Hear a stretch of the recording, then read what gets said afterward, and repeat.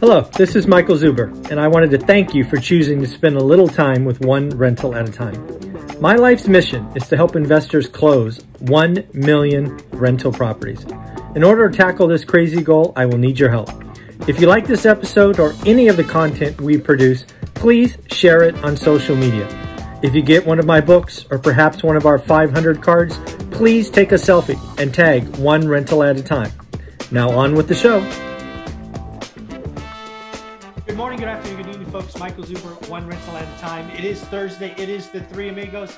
How you doing, Dion? Howdy. Doing great. Ready for round 3. I always like it to give me a few seconds to stop laughing. And Matt, how are you?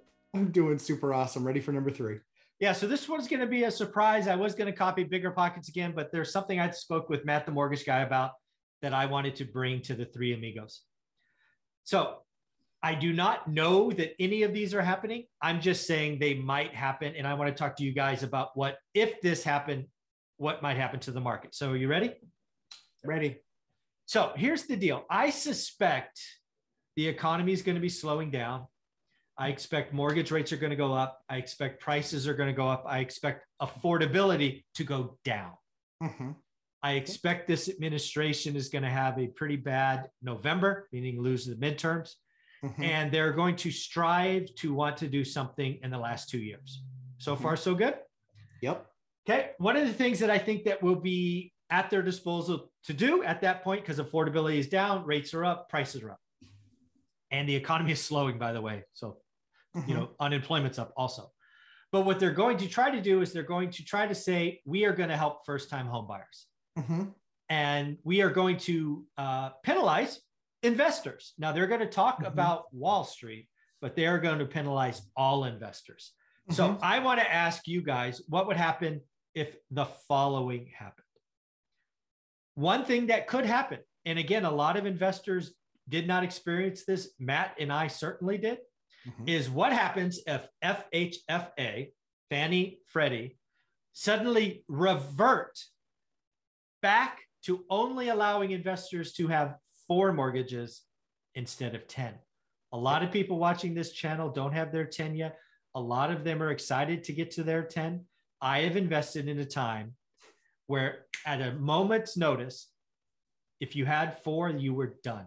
And they were not kind about it. They were nasty. Yep. So, I don't know, it's January 15th and the FHFA had just put a notice out that come February 1st, they will only buy mortgages from investors up to 4 loans. Matt, you went through this. What's going to happen to the real estate market if that happens?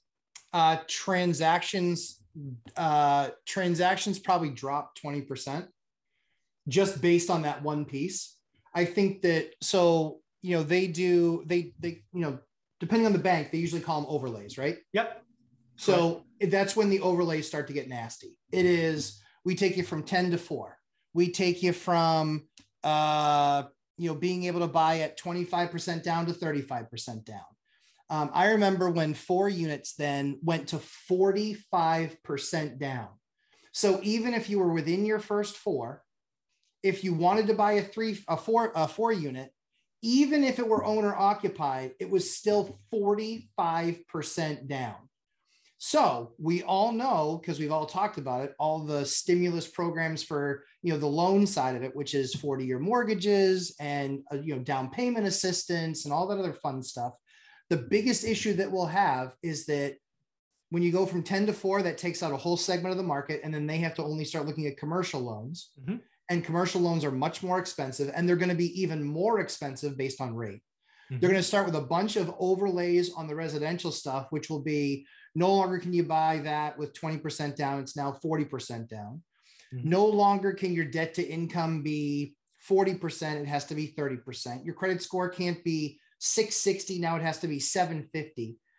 And it creates such a narrow line that it will eventually, each overlay that's created, depending on which one it is, will take a chop of 25, 10, 15% of the potential buyers. It will continue to chop that out to where it gets to where it really then only becomes people that, short of outlawing cash, they can't stop a cash buyer, right?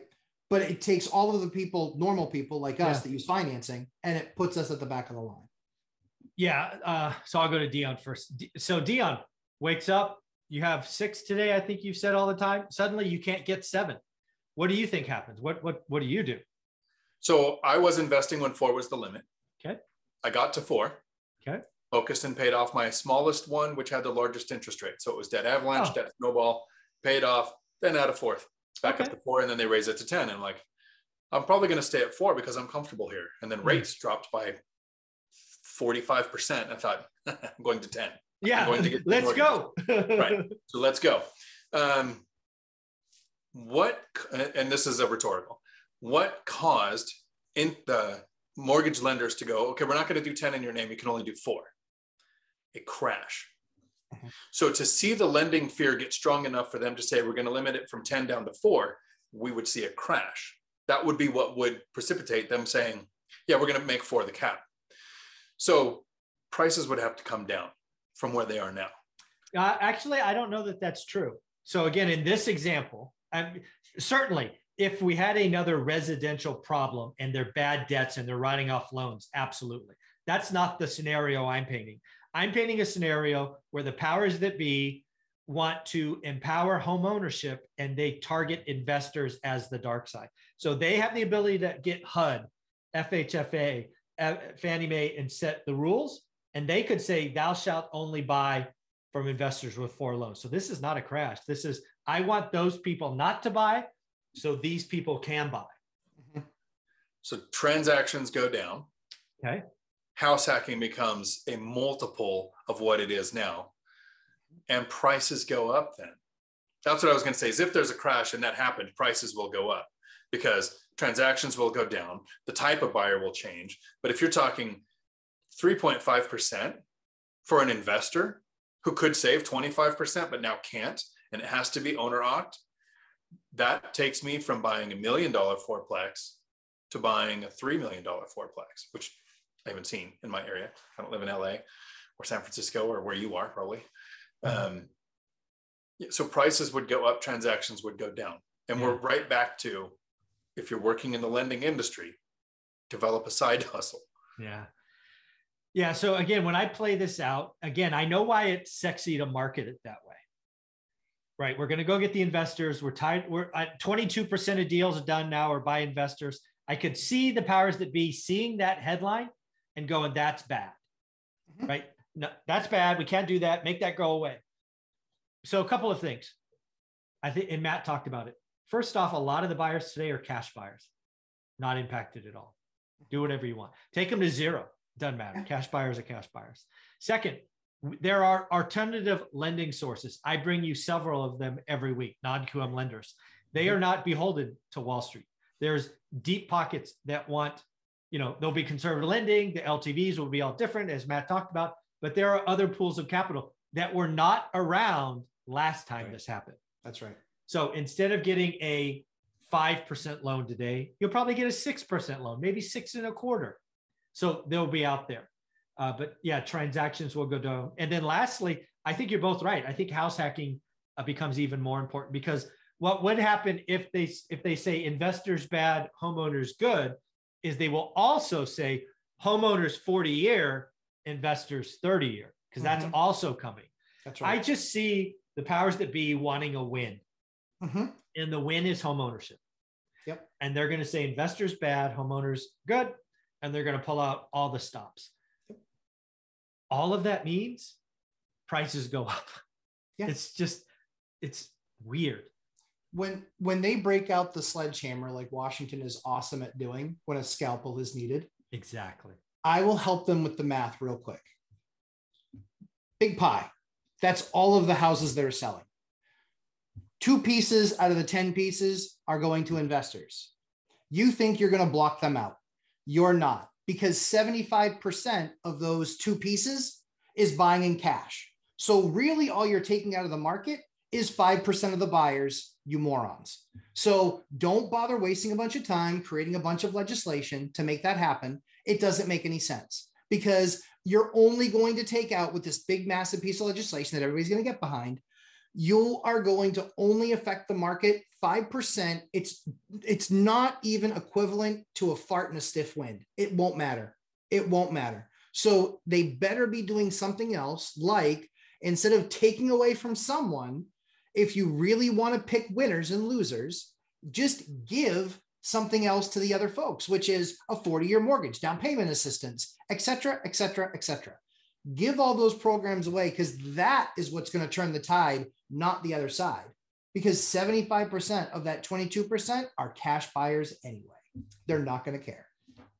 So Dion, you want to say some more? If you want to stop investors, you need to take away the incentives. And in investing, for me, and probably for a lot of investors in real estate, that is depreciation. There are countries that do not allow depreciation to be considered in your taxes. Mm-hmm. The idea being this will somehow stop investors, which, as Matt pointed out, if it's for a mortgage, you're at 5%. The countries where that is, I was talking to Eugene, who's in one of those countries that doesn't allow depreciation. Families of generations own properties. The average person is not buying a new house in their lifetime. It's taking generations to put the money together to do that.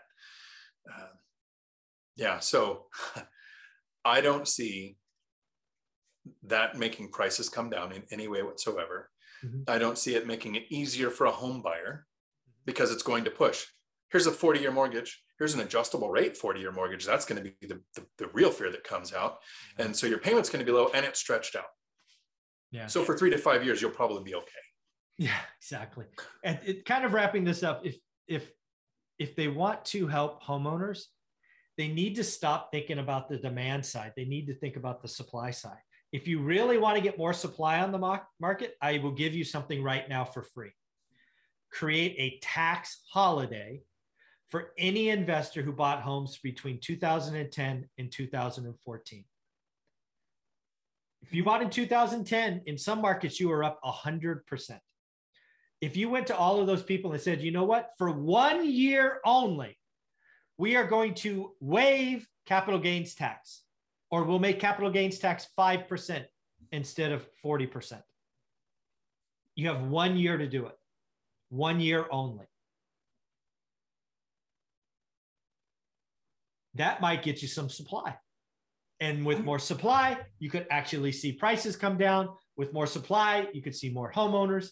This is a supply problem, and all the idiots in Washington only think about demand. If you want to fix it, you need to create supply.